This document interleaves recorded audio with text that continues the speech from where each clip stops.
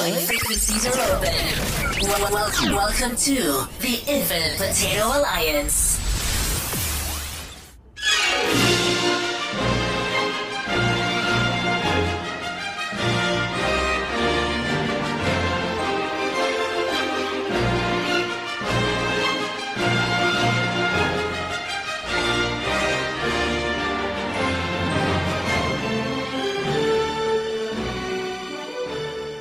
From the historic Cosmic Potato Studios, welcome to That Star Trek Podcast. This is your place for detailed analysis and speculation of all things Trek. Now, on with the show.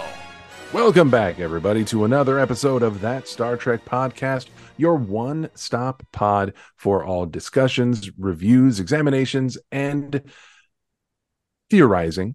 That's the word, of all things Trek. I'm your host, Scott Madison, and I'm joined with such a panel as to warrant a Vulcan ritual.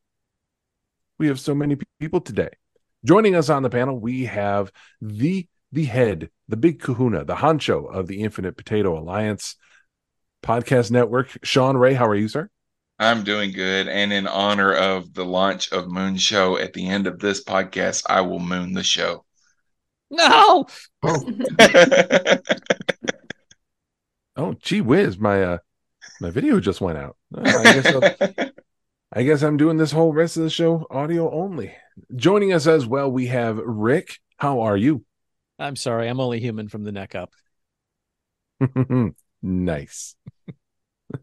Joining us from Moon Show, the host of our newest podcast endeavor herself, Neek Yeager. How are you? Why are you wearing that silly hat?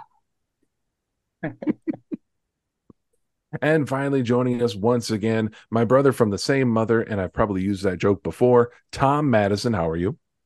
It's all to deepen the ceremony. I want one of those hats, by the way. That was a backward delta. That drove me nuts. Oh, I didn't catch that. It was backwards. Oh, no.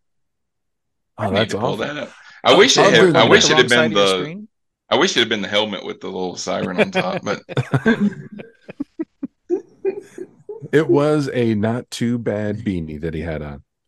With all these references, oh, go ahead. Well, just in Florida, we don't get to wear winter clothes very often, but like during our quote unquote winter, I do wear that kind of toque because it's my ears get cold and. So, I don't want like the big heavy one with the pom-pom, but that would be perfect with the little delta on it. Well, if they do put it out, it's going to be like $40 or something. I mean, it's not like this is the first time we've ever seen Spock wear a beanie. He wore it in the City on the Edge of Forever. So funny callback to that, I guess. Let's see. This episode of Strange New Worlds dropped on Thursday. So I would say come Tuesday, check Etsy. Or just go to Walmart, get a navy toque, and just like sew on a little patch. That's true. Yeah, you can find a Delta patch somewhere. If I could find a Kayshawn hand puppet from Lower Decks less than a week after that episode aired, then you can find a beanie. Yes, as you guys can probably tell from all the references and the quotes we are discussing, see, I was carrying on with the show. We are ignore that. We are discussing this week Star Trek Strange New Worlds Season 2, Episode 5, titled Charades, written by Catherine Lynn and Henry Alonzo Myers, and directed by Jordan Canning. As we often do, I'm going to go around the circle real quick and just get everyone's initial thoughts on the episode overall. As normal, in backward order, I'm going to start with Tom. What did you think of this week's episode? So, on our Facebook pages, I've seen something go around. I think Rick shared it initially about a item can be bad, but you still enjoy it. Am I summarizing that correctly? Okay. Or just because you enjoy a thing doesn't mean it's good. Okay. Yeah. I didn't say it was good. I said I liked it. Yeah. So that's my thought on this episode. I enjoyed it, but that does not say it was good. I'm expecting that in the next comedy episode they do in a few weeks, they try to spread them out a little bit. Okay. The next comedy episode is going to be a couple of them carrying around a dead body, a la Weekend at Bernie's, because that's the sitcom-y level tropes that I feel that we're falling into with the wacky hijinks. And I got to give a shout out to Neek's super anemic, her concise kneecap. That the excessive but appropriate use of the word hijinks, because that's what this was. It was very apt. And speaking of the Neek caps, Neek, what did you think of this week's episode? Yeah, I agree with Tom. I'm not sure if I liked it. The first time I watched it, I don't know. I was sort of numb, like I neither liked it nor disliked it. I was just like, okay. And usually always when I watch it for the purpose of recapping it, I'm much more critical. I pay much closer attention. I'm really breaking things down. And, I might watch the same scene like 5 times in a row because I'm trying to get the perfect screen grab. And so therefore I really notice things and so for this one, it's almost like my initial reaction of not really being sure was heightened in both directions. There were things I really liked. There are things I thought worked well. I typically enjoy the comedic episodes of Star Trek, but there were also a lot of things in this one that bothered me. And once again, I feel this is often occurs with Star Trek, that the mistakes, if you will, or the strange choices, or I don't know, the choices I don't agree with are so easy to avoid. They can so easily be written around or written just like slightly differently to avoid, that I'm often left confused to be like, why did they make this choice? Was it deliberate? Are they trying to say something that I'm just not getting?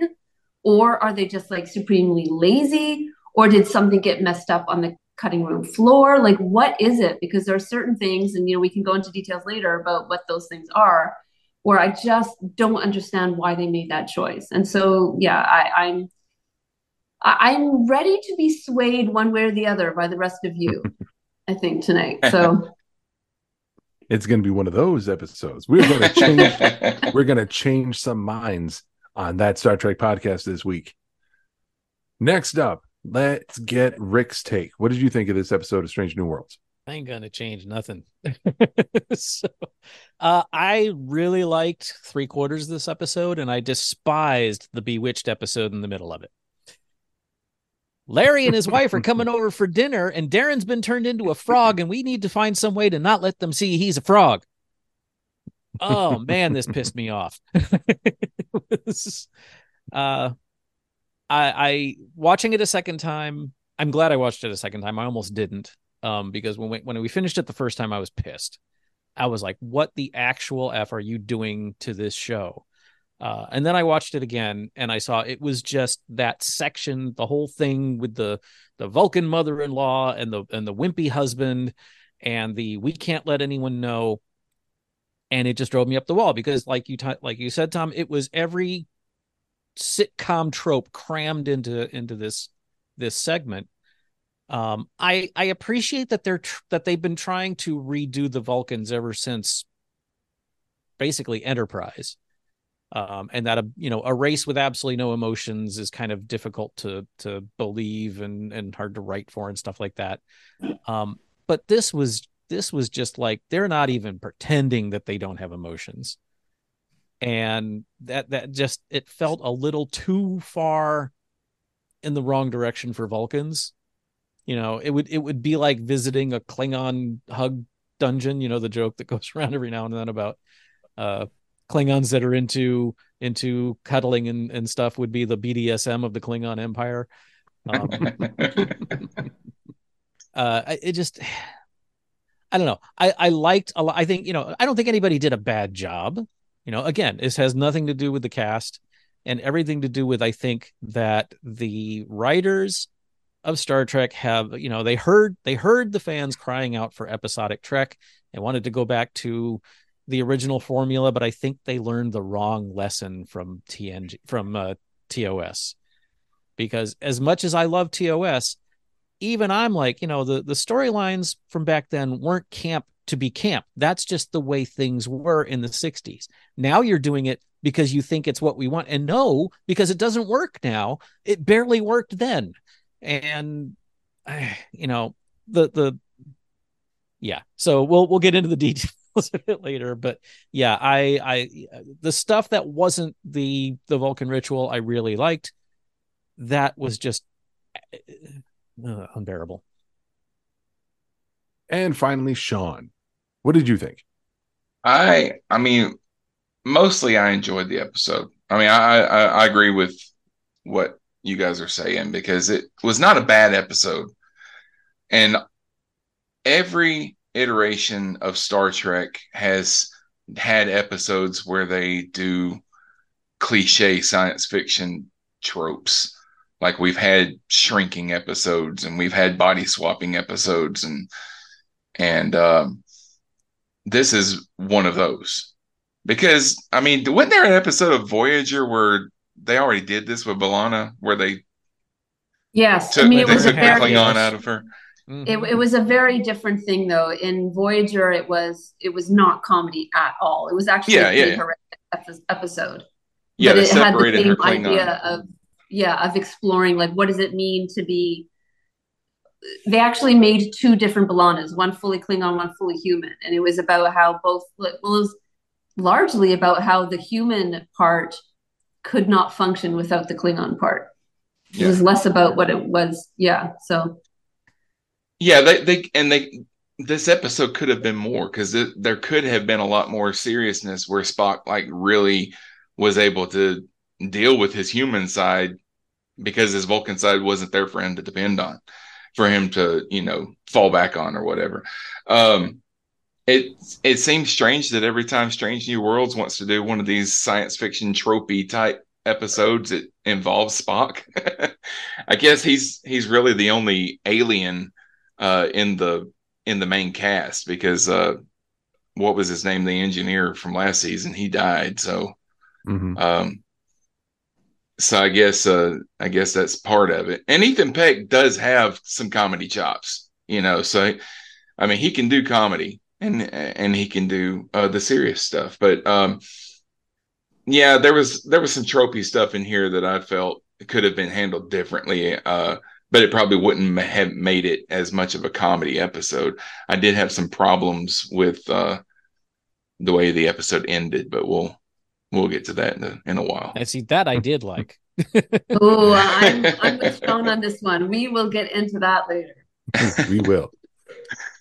Now, after last week's episode of That Star Trek Podcast, when I tried taking us through the episode in an extended synopsis and making stops along the way to have discussions, I didn't like it, so I'm not going to do it that way this time. This time, I have some broader topics that I just want to bring up and get everyone's take on as we go. And I will assume that all you listeners out there have already watched this episode, so you don't need a synopsis. If you want synopses, go to Moonshow, because they are fantastically written. So, to start off, why is Moonshow doing synopses of Star Trek? That's strange. Because everything has to be about Star Trek. So the first broad aspect I want to talk about is not necessarily a plot element or a story element. I wanted to get everyone's take on Ethan Peck's performance in this episode. And just jump in with whatever you guys got. What did we think of how Ethan pulled off the performance in all stages? Ethan Peck is he's always great. I mean, because he's great as Spock anyway. But like I said a minute ago, he's got the comedy chops, so he can play this character up and deal with, I'm human now. What the, That was hilarious. all of that. We were rolling during the credits. Yeah. He was very charming, very cute. Like he did a great job. And it's almost a shame that we're never gonna get to see this side of Spock again. Because he was so, I mean, you know what? It made me think of oh, Tuvix in a way, because Don't get me started on Tuvix. just in the sense that, you know, Tuvix was more likable than Neelix. Yeah. And then you're like, oh, it's kind of a shame. Like, not even from a viewer point of view, the other people on the ship, you know, all of Spock's friends might have been thinking like, oh, this version of Spock is kind of chill. He's kind of cool. Like, were any of them sad to see Spock go back to normal? And that might have been something interesting to explore. There were like a lot of missed opportunities in this episode because they did choose to go the comedy route. And because Spock was more, aside from almost assaulting Kirk the Lesser, you know, he was way more chill, way more fun, and just like kinder. Although it does also seem as though he you know, learned a very valuable lesson because it was an after school special as well as a comedy, and learned to appreciate his human side more. He didn't learn and I have more to say about that, but is there anyone else who wants to comment on Ethan Peck? He didn't learn to appreciate T'Pring, that's for sure. Well, that's another. Anyway, I liked how he brought a subtlety to a performance that could have been over the top, and I'm sure it was, you know, maybe not equal parts, but I'm sure there was, you know, some direction involved there too. But I was waiting, you know, when he had sort of the overdid it with the crew about the joke, and it tiptoed right up to the edge of too much, but it didn't go over. It didn't like go so far over the line that it was, you know, annoying. It was like everybody, instead of going, this guy is a jerk, they went, we need to get you to sick bay because this is not right, even for, you know, your situation. And Peck played it beautifully. And his terror was wonderful. The times he almost lost his temper or did, but he never took it too far. I was really impressed with how he played the part. And again, let me just reiterate, my displeasure with this episode had nothing to do with the actors. I think they all did a great job. Mm-hmm. But especially Peck. Yeah, he knocked it out of the park on this one. Yeah. Tom, you got anything for this topic? Nothing to add. No, I think he did great. So, all right. Did anyone notice, and this is just while we're talking about Ethan, the last scene, just before Chapel comes into his quarters, there's that just close up of his face. He looked so much like Mark Leonard there. I didn't notice. Go back and just look at that frame. I was like, he could easily be Mark Leonard's son in that scene. I know he's Gregory Peck's grandson, but just I don't know if he's just always had that resemblance and I never noticed it, or just that particular framing. But wow, he looked like Mark Leonard in that scene. In that shot. I didn't catch it, but I was only able to watch the episode once, and it was like 3 hours ago. As for Ethan's performance, I agree with everyone. I think he did a fantastic job. The one part of his performance and Spock's hand in hand with Spock's behavior throughout the episode, and I couldn't figure out if this was an actor choice, if it was a writer choice, or if it was a director choice. And that being after he becomes fully human and begins experiencing emotions unfettered for the first time, for the duration of the episode, up until he gets the cure, he kind of turns in, as La'an described, he kind of turns into a teenager. There were points throughout the episode where I found that the episode was towing that line of he's experiencing emotions for the first time and that's new, right up against he's forgetting completely forgetting who he was before. It's not just access to or feeling emotions that he didn't let himself feel before, but also being like a whole new person, regressing in age, behaving illogically. I think that's really the main thing of it, is having emotions doesn't steal your logic away. He should still be just as logical as he was before, but now he's confused by emotions. He kind of got it. It almost seemed like a little stupid Yeah. at various points in this episode, not being able to understand things that he should be able to understand. And it didn't really bother me. It didn't take me out of it. It's just something that I noticed I was a little bit confused by, that his like core character shifted more than I would have expected just with the addition of emotions. Yeah, the thing that I kept noticing or kept asking myself during this episode is that the Vulcans and their logic, that's training, and that's something that they learn. It doesn't really have anything to do with their physiology. Yeah, it does. So just because he loses his Vulcan DNA doesn't mean he's going to forget what logic is and how to be himself. Well, I mean, it makes it funny for the story, but no, the Vulcan brain is that's been a plot point in a lot of different episodes where, you know, Vulcans have different brains and they are inherently smarter than humans, are able to calculate more and stuff like that. And I don't recall when exactly, but lately Trek seems to have forgotten that there is a physiological, or at least there used to be a physiological component in the Vulcan brain that represses emotion, which is why, as Sarek got the Vulcan version of Alzheimer's, he wasn't able to anymore. And to Paul with that Trillium D poisoning. Mm-hmm. Mm-hmm. Yeah. So there is a significant physiological difference between. Well, okay.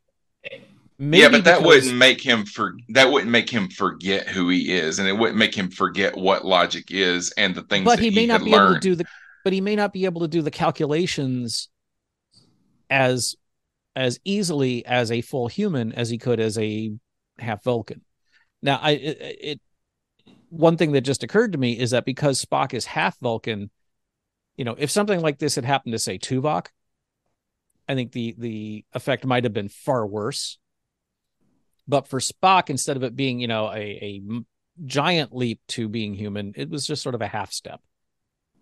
Thank you for saying something there, Rick, because it was really bugging me that there was something familiar about Spock's dealing with this and his switch to the human emotions.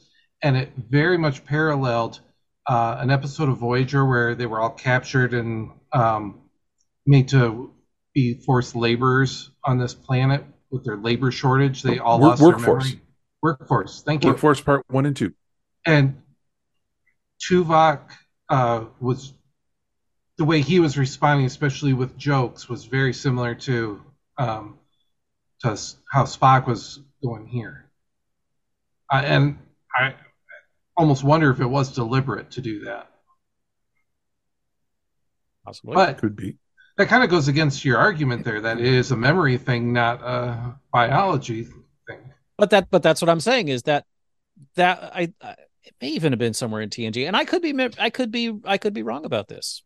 That's entirely possible. I don't think you're wrong, but Spock was not, to me, acting that differently. That's what I'm saying is because he's already half human. It wasn't that big of a leap. That's it. And so basically, you know, like the scene where he does get angry with Kirk, he, you know, when he's repressing his emotions, you can see he's very irritated, but he's like, okay, I'll just clean up the mess. But then when he is full human, basically all he's doing is choosing to no longer suppress his emotions. I guess he even though he could remember that training, I guess he just doesn't have the mental discipline anymore to repress it. Therefore, he loses his shit and attacks Kirk. But he's still the same person. He's still irritated by that mess. It's not like becoming human, all of a sudden he's so chill that he's no longer fastidious. No, he's still very irritated by someone else making a mess. He's the Mhm. same guy at his He's just core. more Felix Unger than he was before. Yeah, it's just now when he gets angry, he actually expresses that anger. Or Well, like now when he gets turned on by Lon, he actually makes eye contact with her. And can I say that scene right there, when I watched it a second time, I had remembered it being far more lascivious than it actually was. It was actually very subtle. Yeah, it was actually endearing. And I like how La'an was like, okay, we're done now. she didn't like say it in a way that would hurt him. She was like, good, I'll see you later. Did you guys notice the when Spock, like when he got up and started screaming, that George did the classic meme Kirk thing where he, No, you know, that No. meme where Kirk is all like that. Yeah. They kind of recreated that for that scene. but one last thing, Sean, to answer what you were address what you were saying. Something just occurred to me, because I hate math. I've always hated math. I'm no good at math, and part of the reason I'm no good at math is that when I get deep enough into an equation or a mathematical concept that I start getting confused, rather than working through it, I get frustrated and I turn away. So if Spock is dealing with frustration, which is a completely foreign emotion to him, or should be, at least as far from a logical standpoint with the logic, then that is a way that emotion can interfere with the ability to be logical. Because even though the framework is there, I know how to do 1 + 1 = 2, but when I do 1 + A times B equals 4 or whatever, and I start getting confused, rather than just calming myself down or just pushing through and figuring it out, I get frustrated and I mentally flip the table and walk away.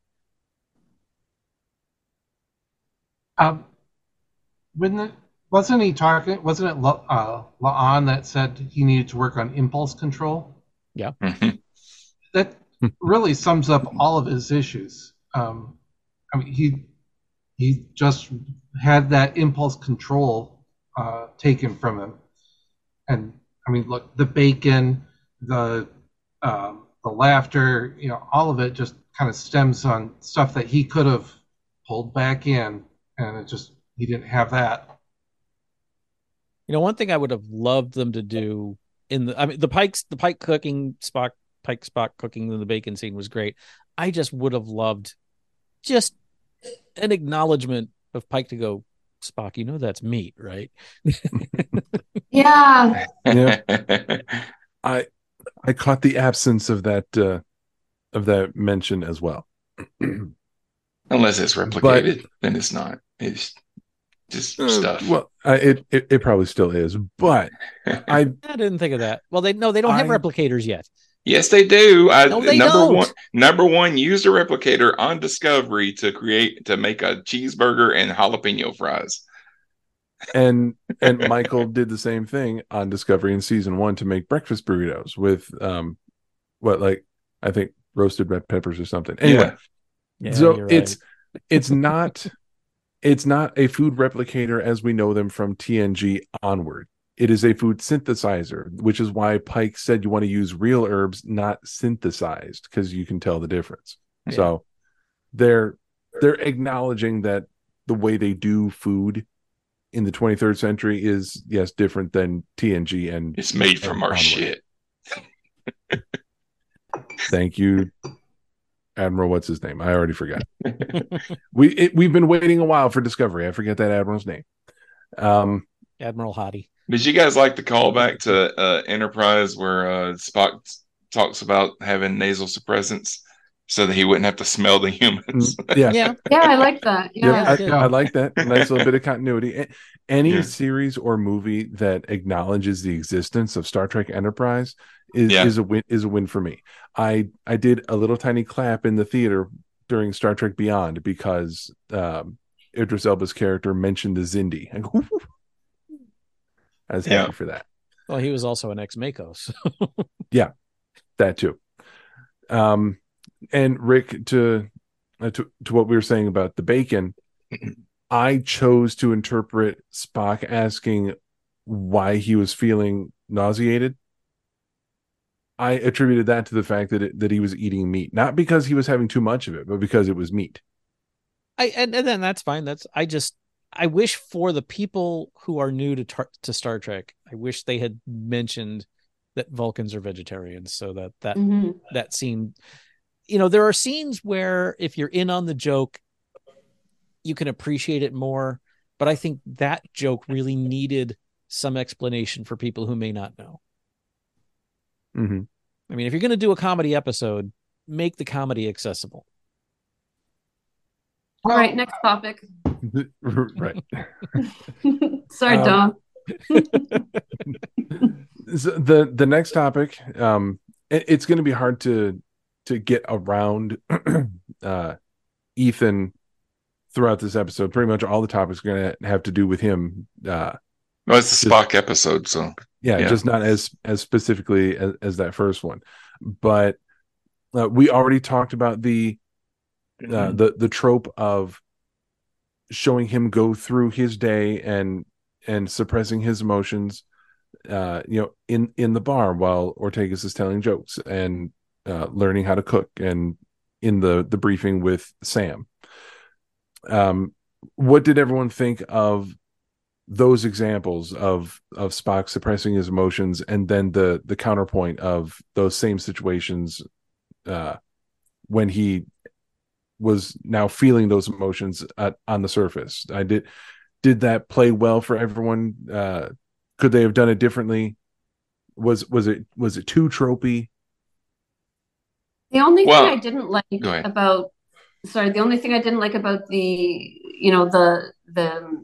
him not laughing and then laughing at the joke is that they seem to imply that he was like Data and that he didn't understand humor prior to being full human. And it's like, no, like Vulcans understand humor. They use humor all the time. I mean, Tuvok was a freaking laugh riot. Like, they understand it.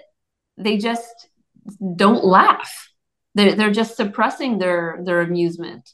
But that doesn't mean they don't understand a joke. Whereas in this one, when he was human and he seemed surprised by his own laughter, and he was like, I get it. And it's like, okay, you're not Data. Like, this is I thought that was a misinterpretation of what it is to be Vulcan in regards to humor. Mm-hmm. I didn't feel like they had to show us at the beginning. They don't have to show us who Spock is. We know who Spock is. I get for this episode, they have to show us a little bit of this so that they can show us later on the difference or whatever. But we already know who Spock is and how he responds to things. So it just seemed kind of a strange choice to like be reminding us that Spock doesn't have emotions and stuff like that. The only thing in that little triptych of scenes that I thought was necessary was the thing with George with the plate. Yeah. The joke things. I agree. You're not wrong, Neek. It didn't dawn on me at the time, but yeah, that was a little over the top. But the one thing that bothered me, and this is a stupid thing to be bothered by, but the first time when Ortegas is whatever the punchline was, and everybody's like, and Spock's just sitting there going, whatever. But then when they did it the second time, that writing trope isn't even the right word, but where you only hear the punchline of the joke, so you don't have to hear the whole joke. I hate that. It works once. I think I really wish they had whatever story Ortegas was telling the second time, we actually hear the whole thing. So that then if it's like really not that funny and Spock goes berserk laughing at it, it would have had that much more punch. But you have to go the safe route, because if you only do the punchline and not the rest of the joke, then the reaction of everyone else, La'an, Uhura, Una, all of them losing their absolute faces at this joke. And you don't have to be faced with the audience saying that joke is not that funny. Yeah, you had to pretend like it was a really funny joke. Because I mean, they did the same thing in Star Trek Generations when Data got the joke from Encounter at Farpoint, and we just hear, he says the punchline, and just starts laughing at it. So. Every show does that, but I Yeah. agree, Rick. It's lazy. I agree. Though I do think that these establishing scenes at the beginning were not as much to remind the audience, hey, Spock's a Vulcan, and Vulcans suppress their emotions. It was making it clear at the beginning of this episode they were resetting the baseline. Spock has been having trouble controlling his emotions because he's been feeling them more since last season. So they start this episode off by showing, look, he's finally got it back under control. He's back to normal. We know what normal is, but now we are illustrating that he has returned to that normalcy for him. He says he's back to normal, and then they show us that he isn't. They show us that he isn't after getting changed, before, because he's bothered by stuff. He's like, yeah, everything's fine. And then I think they were showing us the cracks in the armor. So I disagree. think Go ahead, Tom. Oh, I think that it's not so much showing he's back to normal, but it's showing his progress and how he's working towards that. It's also I wouldn't say only necessary, but it's just because of the previously on Star Trek Strange New Worlds, the recaps that they have there to show that he had the issue, he's working on it. So not that he's back, but it's a work in progress. Okay, we start with him giving a log saying, yeah, I was all messed up before, but I'm all good now. And then yes, the joke scene, fine. It's bugging the hell out of him that George made a mess on the table. And then we've got the scene with Mbenga and her and him and Spock and Chapel and Spock in the elevator in the turbo lift, where Spock is being absolutely he's freaked out because Chapel's in the elevator with him. And I think right, but he was not acting out of character. Spock is always standoffish and a bit rude. I mean, that's how Vulcans are. They're all standoffish and rude. Vulcans can be such jerks. They can.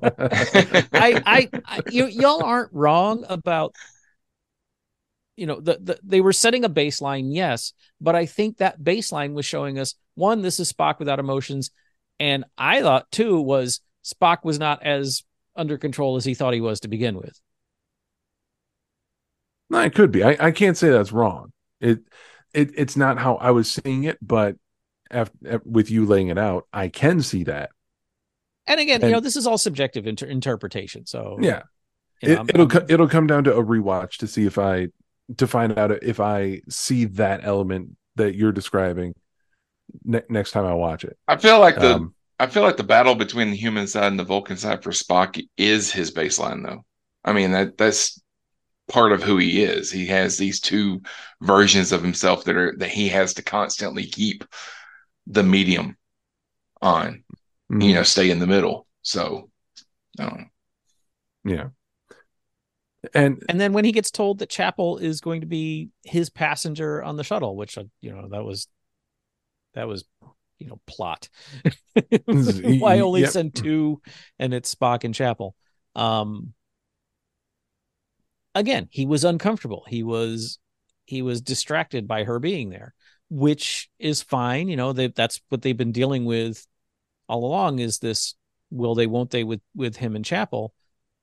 But I think it goes against the fact that I'm saying I'm all better now.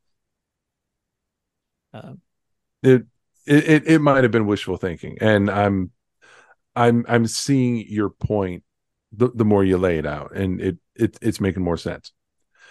Now, speaking of controlling emotions, time to talk about the ritual. I took very particular note of these panels in the Neek cap. I want to throw to Neek first for the ritual scene. Oh, I thought you were going to throw to her first for the wardrobe.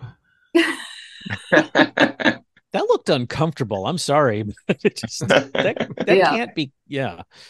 Yeah, I made my thoughts known in the recap. I'm not going to say it again.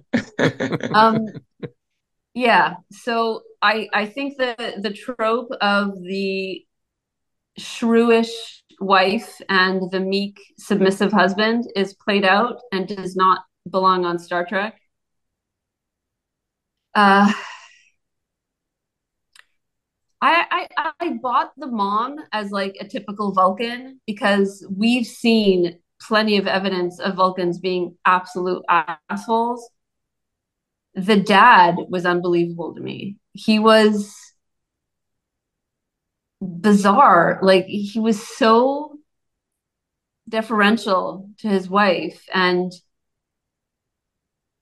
I didn't see a trace of logic in him. He just seemed like a dad. Like he belonged on an American sitcom. He was so weird and emotional. Yes, indeed. And the first thing that happens when he walks in the room is Pike presents everyone with Vulcan appetizers that he made, and the guy takes one. He freaks out. Yeah, he takes a bite, and with a big smile on his face, he says, "This is wonderful." And I said, "What the hell is wrong with you, Vulcan?"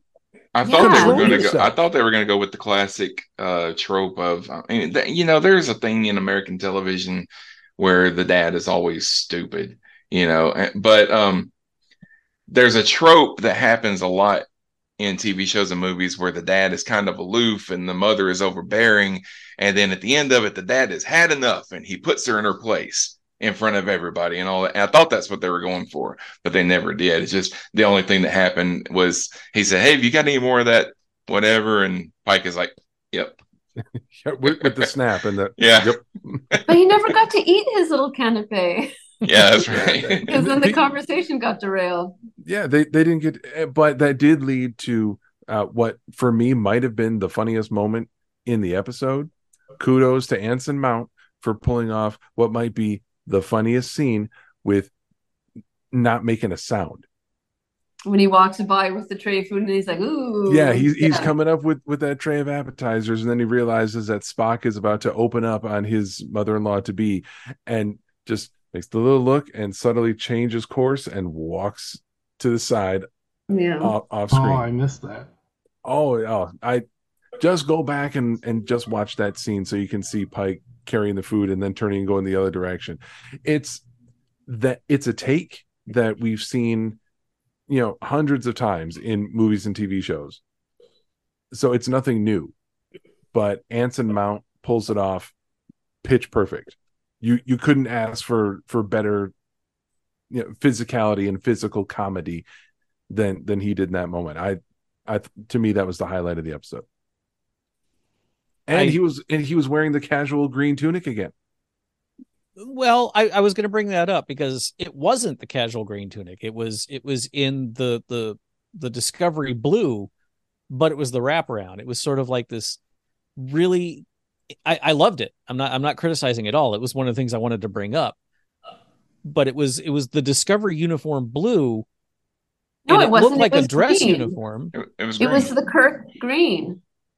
It was. You need to like adjust what your Nick's television's color settings. Maybe because it came through looking more blue gray on my monitor. No, but it had the wraparound, which I was seeing green with the texturing on the sleeves, with the delta on the chest, and the sideways delta down around the abdomen for the wraparound. It was the same one that he wore in season 1, oddly enough, in another Spock to Pring comedy episode. Mm-hmm. I just realized that now. I don't know if they did that on purpose, but he also mentioned that when he cooked the Vulcan dishes that he had to use salt as a fermentation because the ship is hotter than Vulcan. It's like, how hot is the ship? Because Vulcan is like a desert. Well, he said it was hotter than Vulcan kitchens, which again is still weird. It should be pretty hot. Vulcan is a hell planet. Yeah. I did find it kind of odd. I just assumed that what they're saying is while Vulcan, the planet, is incredibly hot, Vulcan kitchens aren't. They cook at lower temperatures, I guess. They love their air conditioning. Maybe it's I because just, they they have could so have many raw easily vegetables. they could have easily gone with higher oxygen content because that is an established thing. But Oh yeah. Did so Chapel is getting ready to go, and I don't mean to be Scott, you're in charge. I'm sitting here changing topics. But Chapel is getting ready to go and apply for this fellowship on Vulcan, and she's being quizzed on Corby's 3 principles of archaeological medicine. Isn't Corby the guy that she's engaged wait, did it to? say Corby? Yeah. Yes. Yeah.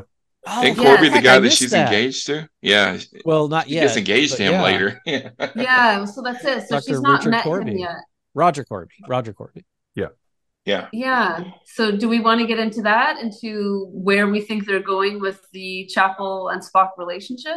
I do want us to get into that, but first I want to make sure that everyone had their say on the ritual scene. It was stupid. I don't want to talk about it. How's that? Oh well, then I guess we're not talking about it. No, but Rick, No, what I'm seriously that specifically bothered I you? literally skipped over that on my rewatch because it was annoyingly stupid to me. But you just like the tropey quality of it, like the Yeah, way it it's was- like it- over the top. It was literally I was not kidding when I said it was like an episode of Bewitched. It was just the boss is coming over with his wife and something's goofy and we've got to hide it. When they did the Spock and T'Pring episode where they switch bodies, and rather than try to hide it, they immediately told Pike. That took the curse off the episode for me because I was like, oh my God, we're going here. And then they sidestepped the sitcom thing where everyone tries to hide what's going on. This one they didn't, and that really annoyed the hell out of me. Well, yeah, but it was important for the ending. They could- But I will say, it was, but they could have done something. I mean, yes, we have to set a rift between Spock and T'Pring for what's coming, But I didn't like that one.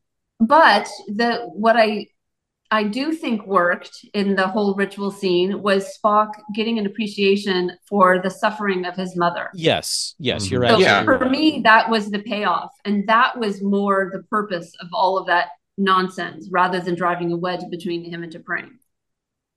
well, there's I could also see the that, fact yeah. that they had the part of the ceremony where T'Pring's mother basically just looks at Spock and tells him all the things that she finds wrong with him, and he sits there and takes it. He sits there and takes it as a person who is newly human, not in control of his emotions, lost his Vulcan side, and he takes it and doesn't say anything and keeps his composure, which tells me that he's a little more in control than as time goes on. He's able to control it a little better, because I've been a human for 46 years and I probably would have told her what she could go do with herself. But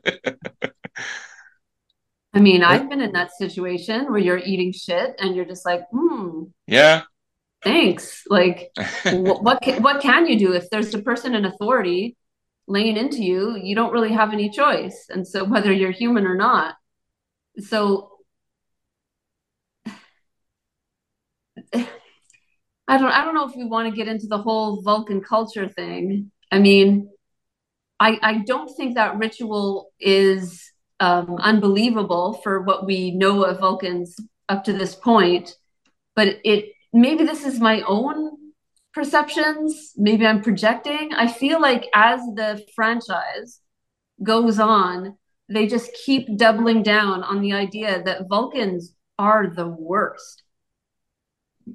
It's like, is there anyone out there still on Team Vulcan? Because like when I was a kid, like I really thought the Vulcans were good guys. And as I, matured and as the franchise is carried on, I came to realize like, oh no, they're allies of the humans, but they're bad in the sense that they're an example, sort of like the Ferengi, of like, this is how you're not meant to be. Because when I was a child, I thought they were aspirational. And I eventually realized it's like, oh no, they're actually an example of how we should not be. Mm-hmm. I wouldn't see that as a change in your perspective as much as a change in how they're presented, because I think TOS, Spock, and Vulcans were presented outside of T'Pring, Spock's representation is that almost, he's being logical. Yeah, he's needling McCoy a little bit, but then you get into Next Gen and Voyager and stuff, and that's where especially Enterprise. Enterprise is where they kind of the Vulcans. The Vulcans are kind of. I mean, the Vulcans are kind of racist. I mean, they think that kind of. Massively. Their whole idea is that we have to babysit all these other races so that they don't screw everything up. Well, and that was one of my biggest problems with Enterprise at the time. Because like Unique, I grew up, on any given day, if you asked like 8-year-old me, would you rather be Kirk or Spock? I really wanted to be Spock, but then I also wanted to be Kirk because who didn't? But the Vulcans were this superhuman race that we loved. And, we had Spock who was half Vulcan. So there was some wiggle room there for Nimoy to play with the character a bit, but then we saw Sarek, and even Sarek wasn't that big of a douche, not yet. He was proud, but I love the way he put Gav in his place in the little cocktail party they were having, and when ultimately he couldn't hide the fact that he was dying, he admitted stuff, and then that little exchange in sickbay at the end between Spock and his father, and Amanda telling them, they can all go to hell, and McCoy telling everybody to shut up. That was genius. And then TNG still portrayed the Vulcans as cool for the most part. And we saw Sarek, and they allowed Sarek to expand on it. And in the movies, we saw more of Sarek, and I don't think he ever, the closest he ever came to an emotional outburst was in Search for Spock, when they get back to Vulcan and Talar says, you want me to do this. We haven't done this in 10,000 years. It's not logical. And Sarek says, my logic is uncertain where my son is concerned. But even then, he's very matter of fact about it. He's like, yeah, I know it's a stupid thing, but it's my boy. But he still stays very Vulcan through that whole thing. Mm-hmm. And then we get into Enterprise, and every Vulcan is just a raging asshole. And it really bothered me. With the contempt openly displayed on the surface. Not just being, it was like, you people suck, you stink, you don't belong in space, stop bothering us. But that wasn't invented in Enterprise. I mean, in DS9, the Vulcans were pretty shitty. There was that baseball episode, which I hated. Take me out to the holosuite. Which even true. If you hated the episode happened. You're right. Absolute monsters. And yes, that's true. They were portrayed that way in that episode. And I take your point, but at the same time, I think that episode was intending to portray that particular Vulcan captain and his crew as more prejudiced and more racist against humans than average. They were, from what we had seen up until then, they were outliers. But it was when we got to Enterprise, that's not where it started, but that's where they really solidified their new take on Vulcans, with them being I don't know. I mean, again, I love Tuvok, but he was openly hostile towards Neelix. He was not hiding his contempt at any point. You're right. I mean, you're right. And Tuvok actually had one of my favorite Vulcan lines ever when he described his people as dispassionate. And that was great. I love that. But I still think Tuvok was far more. Yeah, he didn't like Neelix. Maybe because I agreed with him. I mean, who did? A problem with it. But I think what we see of Vulcans who are around humans, which is, Spock and Tuvok. I love Tuvok, by the way. I think Tim Russ's portrayal of Tuvok was one of the best Vulcan portrayals ever. It was more irritation than xenophobia. But in any case, Tom, your point stands that as the franchise has gone on, they've made the Vulcans worse and worse and worse in the sense of being I agree with that. Increasingly cruel. Yeah. And bringing it back to the ritual to wrap it up was someone check me. Is it T'Pril? Is that T'Pring's the mother? Yeah, T'Pril is the mother. T'Pril. Yeah, evil harpy beast. Yeah. Yeah. What was she being? Were they showing us an especially hateful and inconsiderate Vulcan, or were they showing us that mothers-in-law are the worst? Yes. What were they trying to say in this episode? Both.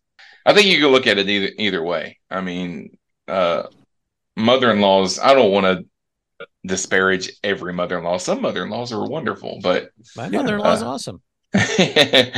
but yeah, there's a lot of relationships out there between men and their mother-in-law that it's not great, but and I think they might have been playing off of that a little bit because of the humor that they needed for this episode. I think that it's just it's an easy thing for Vulcans to have a Vulcan on the show that wants to say bad things about Spock because they don't like the fact that he's half human. I mean, that's an easy thing to write in there. So, I mean, I think it was kind of low hanging fruit to have that relationship the way it was anyway, but it was supposed to be a comedy episode, and that's what they wanted to go for, I guess. I mean, they have to drive a wedge between Spock and T'Pring. We know, I mean, that's what is coming up for the characters. And it's funny that you bring that up, Rick, because that's going to be the final topic for today is where do the relationships end with Spock and Chapel, Spock and T'Pring? The relationship. Okay. I'm just making it clear we're moving on to the final topic. Now, well, Rick, we also haven't talked about the whole aliens and how Spock got messed up and the magic aliens. I mean, they were fine. It was interesting, but to me, the instructions were bad. They came from the plot device interdimension. Yeah, the only thing that I wanted to bring up about that subplot as Chapel recruiting Uhura and Ortegas to go on the mission to get whatever cure for Spock. None of that made sense. It was implied that they did not get authorization to go, but she never outright said it. I wanted a clear answer on that. I wanted to know, did they or did they not get Pike's authorization for that mission? Because I'm sorry, I cannot deal with people going on missions without permission. That is not okay. Let's just take a shuttle and just go do it. Yeah. you can't do that. Like, if they're saying that, then that needs its own episode. That needs to be what the episode is about. Because is it consequence free because it worked out? That's not cool. If they did get authorization, then fine. In which case, there should have been a line where Chapel says, "Yes, I did get permission. Now let's go." Yeah. Well, wasn't that the season premiere? Well, indeed, yeah. Like, well, and to the credit of the season premiere, they made that one of the plot points, the fact that they went without authorization. So in this one, for Chapel to just sort of be cagey about it and not really answer the question of whether they do or don't have permission, that bothered me a lot. The next thing that was so incredibly dumb is that they go to the aliens to get help for Spock without bringing Spock. And then when they come back, she's just like, "Okay, I fixed it. It'll take a few minutes for you to reboot." But seriously, and then she gets it in a hypo spray. Like, come on, that was inexcusably stupid. And that's all I'm going to say about that. All right. I thought it was contrived, and dovetailing into this, having Uhura and La'an. Was it La'an? No, Ortegas along. Ortegas makes sense because Chapel can't pilot a shuttle, as far as we know. But why Uhura came along I guess maybe because she's the translator, and she knew how to work the little thingy that presumably was going to help them make contact. Okay, yeah. It really seemed to me like they were along because they got to that point where Chapel's girlfriends had to say, "All right, fess up, enough of this BS," and stop pretending you don't like Spock. Which that felt really odd, like the aliens would care about that. Yeah, indeed. That was another stupid thing. The aliens are like, well, we could help him, but do you love him? All right. In my notes for that, I have yellow saying, I don't really know what any of that means, but I'm way over my SLA metrics on this call. So, because it was the dimension of where call center employees go. Yeah. Well, also you got the thing that they made Spock full human because the instructions were bad, right? So they decided to just make him exactly what the other one was. Wouldn't that mean that they made him a woman? They just turned him into full human. Yeah. Why didn't just two Chapels come back? Well, indeed. We all agree it was contrived, and it's not the first time Star Trek has done something very hand wavy so that they could move on to whatever it is they're trying to do in an episode. So okay. The thing that bothered me in that scene, and this is very me, I want to know how big the damn Vulcan system is, because Uhura says I can't get a signal out to anything closer than a light year. That's a damn big solar system. Like, our solar Earth, Pluto, which took 10 years to get to from Earth, is about 15 light minutes away. Well, and they were going through at sub-impulse speeds through the system.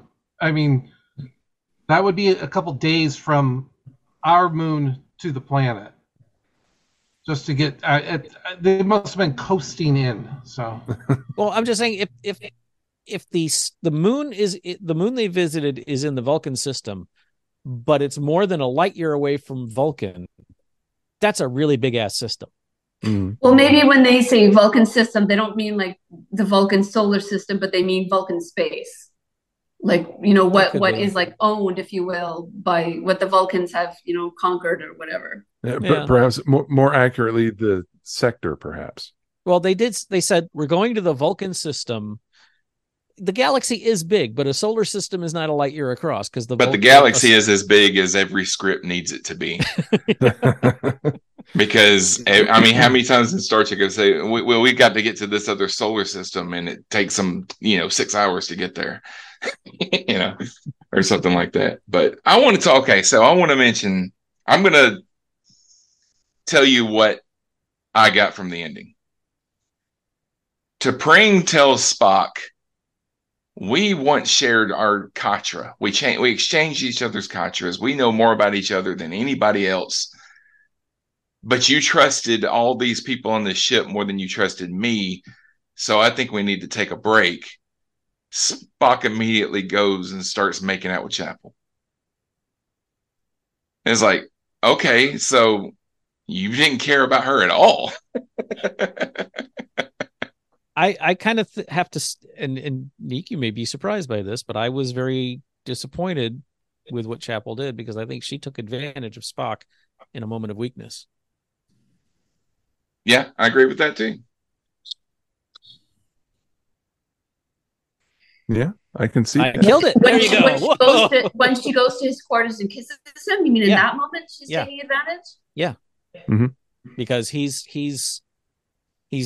just been through a hell of an ordeal, and he tells her, I just, my fiance just told me, I know you made the friends joke, we're on a break. But it doesn't excuse Spock. No, and I'm not saying it does, but I said the last time we talked about this, that I think that there needs to be more to the Chapel Spock relationship than just carrying a torch for each other, for me to accept that the Chapel we will get to know later would still be carrying a torch for him. And it seems that's what they're doing. but they've also done it in a way that makes it that Spock's like, what does this mean? And she's like, shut up and let's just go. And I think that just felt weird to me. I thought it felt too random or too impulsive. It was a very quick escalation, I felt, at least in the episode. Now we've been getting hints of this burgeoning relationship since early last season. They've been laying this groundwork from the beginning. But to get up to this point where Spock is now very newly unattached, and they immediately turn things up to 10 or maybe 9, because I doubt that they're saying I love you to each other, but they took some really big steps very quickly at the end of this episode. Now, was she actually taking advantage? I don't know. I can certainly see how it could be read that way, but at the same time I could also see how it's the both of them having these feelings for each other for a while now. And I think the show has done a fairly decent job of showing Spock being conflicted by his being in a relationship with T'Pring, and he's obviously invested in it. I don't think his feelings are false. I don't think he's pretending to want to be in a relationship with her, but he is legitimately developing feelings for two people at the same time. And we've seen that conflict, and I think the show's done an all right job of it. But now that the conflict has been at least temporarily kind of settled, with T'Pring deciding that they need to take some time away from each other, he did not waste any time. I didn't exactly love how eager and willing he was to jump into anything with Christine. But Christine went to his quarters as a medical professional, and we have dealt with this particular issue in more than one Star Trek situation, Bashir. I mean, we don't know what the time frame, how long passed between giving him the hypo and they're making out. But I would say it certainly felt like it was maybe hours at most. And I don't know that he was fully back to his Spock self. So why did she go to his quarters? For the same reason that he was just about to go to her quarters. He was, well, not necessarily. He was just leaving his quarters. We don't know what he was going to do. No, he said he said I was just on my way to see you. Oh, did he? Okay, I missed that part. And don't get me wrong. I ship the two of them as hard as anybody. But I think that it was inappropriate of Chapel to do what she did. And if it had been the other way around, if we had seen he showed up at her quarters, I would have said the same thing. He should not have gone there. Well, so when I saw the last scene between Spock and T'Pring, when she was saying, what I summed up earlier, my thoughts were, she's a Vulcan and she expresses her emotions and everything too, but she loves him, even though that it's family obligations that they were probably put together and all that kind of stuff. But she loves him, and you could see it in that scene. And she said we need to take a break or whatever, and he just let her go. And I think that she's a better match for him. This version of T'Pring is a better match for him than Chapel is, and he shouldn't have just let her walk out the door. And he definitely shouldn't have, as soon as she left, gone and started making out with another lady. But Spock doesn't love T'Pring; he loves Chapel. Yeah, I know. But just in that scene, I was like, man, she really cares about him, And I guess I felt bad for her. No, I feel bad for her too. She's getting thrown over, and it's pretty shitty. And I mean, she'll get her revenge eventually. when he Yeah. comes back to Vulcan and And has to fight for her. But and speaking of that revenge, and I think we can wrap up on this. This is a question that I had when I watched the episode, and I think Rick would probably be perfect for answering it. This, I allegedly, ostensibly, temporary hold on the engagement between Spock and T'Pring. Did this episode do all the necessary work to set the stage for Amok Time? No, Okay. no. What There else? needs to be a little more. Well, I mean, what is missing to get us from where we ended this episode of Strange New Worlds to the TOS episode?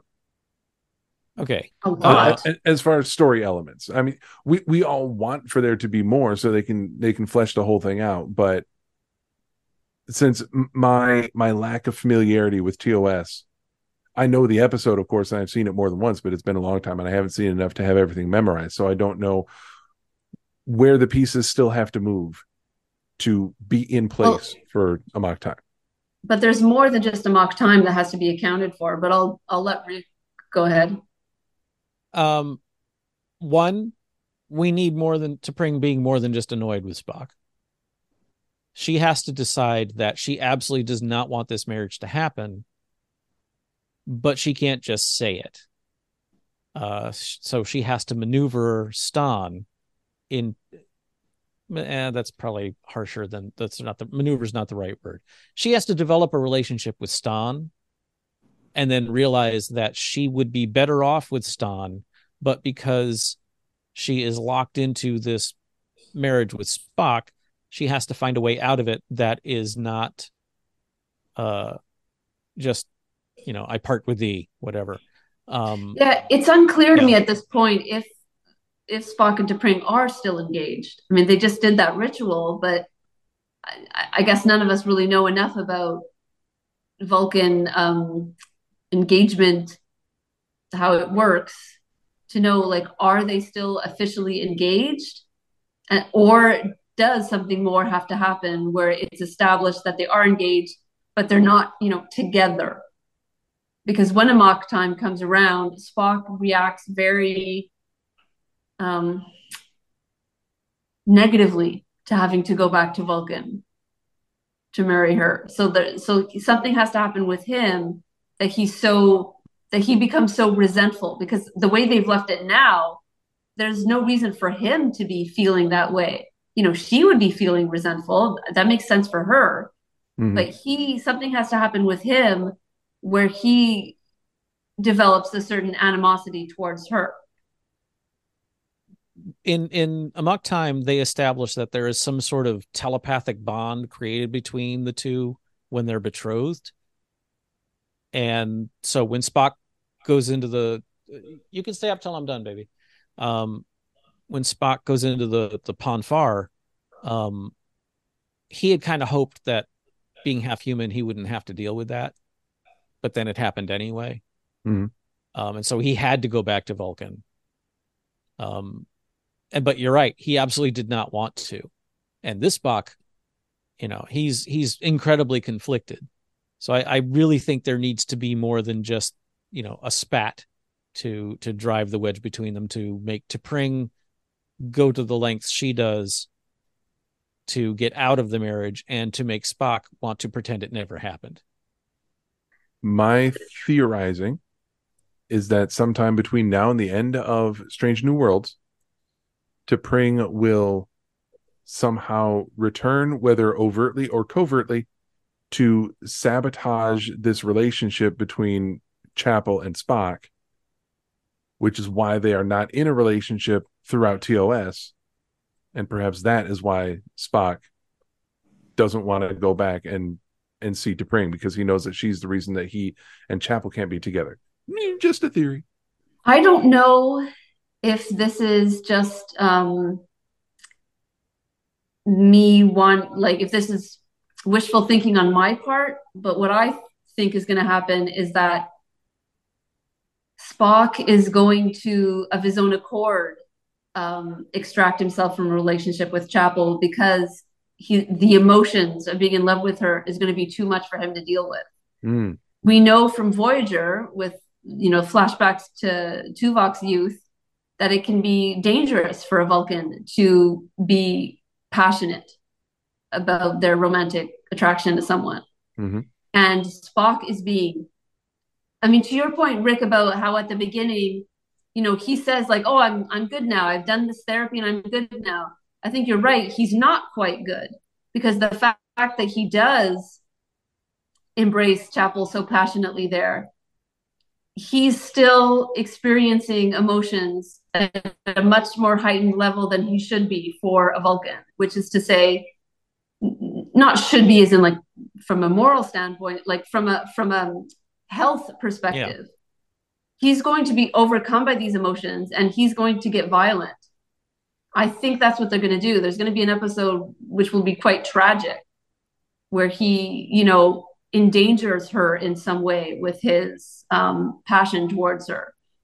Or she'll meet Corby and forget all about him, and she'll ditch him. But that doesn't really make sense, because she's still carrying a torch for him in TOS. So I think it's more likely going to be that he finds himself unprepared to deal with his emotions regarding her. And that's what's going to split them apart. And that's why there's going to be this weird tension between them in TOS. Mm. I think with Corby, I think they're definitely leading up to her meeting him. That's pretty clear. I think maybe we may be putting more of a monogamous spin on Chapel than she warrants. I agree that she's going to meet Corby and fall in love with him. I don't think she's ever going to forget Spock, though. And I think Corby's going to be the safer bet.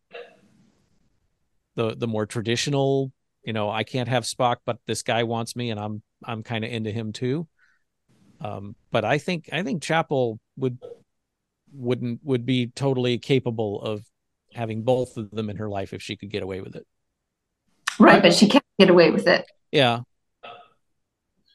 I'm picturing, and John's probably going to edit this out, the part from early MASH when Houlihan had been with Frank Burns, and then she comes back and she's engaged to, her Donald Penobscot. Yeah. Yep. And comes back and keeps Burns away, because she's an engaged woman now. And so maybe that's what's going to be in the intervening years when she comes back to the Enterprise. I'm engaged now. You stay over there. Spock is heeding her wishes and staying away. Well, Diane brought her new guy back to the bar, and he ended up getting his own series. Well, yeah, there is that. So. Coming in 2029, Star Trek Corby. Okay, 2 really quick nitpicks just to see if it bothered anyone else. Kirkovians. Meh. It's like, really? All right. We've been doing this for almost 60 years now. Sometimes you got to stretch for these alien race names. And then the other thing that really made me crazy was, and this is really stupid, I admit, Pike's on his regular duty uniform, his gold uniform, his delta was sticking up. It wasn't laying flat on his chest for some reason. It was like sticking out, and it was making me crazy. I did not notice that. Though I will say, in regards to your first point, Rick, were you watching with subtitles? No. Okay. I didn't need to. They were calling them Kirkovians. if it helps you at all, they spelled it with a K-E-R. Yeah. So, yeah, that doesn't help. That's something. Is the thing about Pike, where if he's not on duty, he's cooking, is that starting to wear a little thin? And like he's always cooking something. Every time they show him in his quarters, he's cooking. Okay, haven't you ever known when you were going to die? Oh God, Rick, with your have you ever? Everyone knows when you see a vision of your own death, you become a chef. He's eating his feelings constantly. So I mean, I do like that they've given Pike a hobby, and his hobby is cooking. We do see it a lot. I think the only thing about it that bothers me is it feels like so far this season a majority of Pike scenes have been Pike cooking, because Yeah. that's how little we've seen of Pike so far this season. That's the only reason it bothers me, is connected with the fact that we've been very light on Antonoff. I want to know why every little heart to heart every crew member's having are in Pike's quarters. His massive The La'an quarters. Spock conversation was in Pike's quarters. His massive quarters. I took that. I guess maybe because he's got a quarter of the entire His- primary hull as his. This ship has got to be huge compared to the original Enterprise. This can't be the same Enterprise. This ship is they're playing with ginormous. space quite a lot. Though Spock's conversation with La'an, Spock's conversation with T'Pring at the end of the episode, I don't think that either of those took place in Pike's quarters. I just think that a lot of the rooms, a lot of the sets that they're making for Pike's the series, saddle was behind Spock during the conversation with him and La'an. Yeah. I took it as a ready room that it no longer exists in TOS time. So Yeah, I guess. I Spock mean, has a saddle too. yeah, I guess it doesn't necessarily have to be. I mean, we've never seen Pike's bedroom in there, but I don't know. oh yeah, Oh, Pike's bedroom. Okay, I think we've gone a little bit too far into Starfleet interior decorations, which means it's time to end the show. Also, because we are super long. There's obviously more that we could talk about with this episode, because it is a wellspring of discussion topics, but we're going to leave that for you, the listeners. Feel free to jump on our Facebook page and comment when you see this episode in our Facebook group. Go ahead and leave comments there and let us know what you think of these various different topics. But for tonight, we are going to bring things to an end. Let's go around the circle and have everyone tell the good listeners where they can find you elsewhere on the web. Rick, where can people find you? You can find me right here on the Infinite Potato Alliance on various shows like this one and Captain Potato, Cosmic Potato, and Captain Game Show. And barring that, no further contact is necessary. All right. Tom, do you have anything that you would like the listeners out there to know? just you can find me here and on Facebook and in the Cosmic Potato occasionally. Excellent. Neek, where are you found on the internet? If you want to read my Star Trek Neek caps, you can go to superanemic.com. And if you'd like to listen to Moon Show, the For All Mankind podcast, you can stay right here at the Infinite Potato Alliance. Oh, that's right. I'm on Moon Show too. Moon Show, Moon Show. Moon Show. Woo-hoo! He's on Moon Show. And finally, Sean, the boss. Where can people find you? You have already found me, or you can find me at Cosmic Potato, the Superfan Talk podcast. Other than that, you can find me studying distribution power delivery during the week or playing with Hot Wheels with my grandson. You know what I just realized? We never placated Chris by talking about Chapel's hair. Guess that's gonna have to wait. Yep. We're out of time. Can't do it. Sorry, Chris. We can't talk about that gorgeous hair. You can find me here on the Infinite Potato Alliance, hosting this very show, occasionally popping up on Cosmic Potato, Captain Game Show, and as a recurring panelist on Moon Show. Outside of podcasting, you can find some of my graphic artwork on my very own website, www.planetrisecreative.com. And with that, we want to thank everyone for listening, downloading, hopefully subscribing. Come find us on Facebook and join us next episode where we discuss Star Trek Strange New Worlds, Season 2, Episode 6, Lost in Translation. See you then. Oh, God, Bill Murray's going to be on that episode, isn't he? Thank you for joining us for this episode of That Star Trek Podcast. You can contact us on Facebook and Twitter, or you can send us an email at thatstartrekpodcast@gmail.com. Help the show grow by giving us a 5-star rating and a review on Apple Podcasts or your favorite podcatcher. Be sure to join us again next time on That Star Trek Podcast. So it just seemed kind of a strange choice to like be reminding us that Spock doesn't have emotions and stuff like that. But The only I think thing it was that I think I we think it was needed important was in the- this episode. But how long were you going to do it? I didn't hear. I didn't hear either one of you. Once I realized you were talking, I stopped, but I didn't hear you right. Go ahead. Rick, go.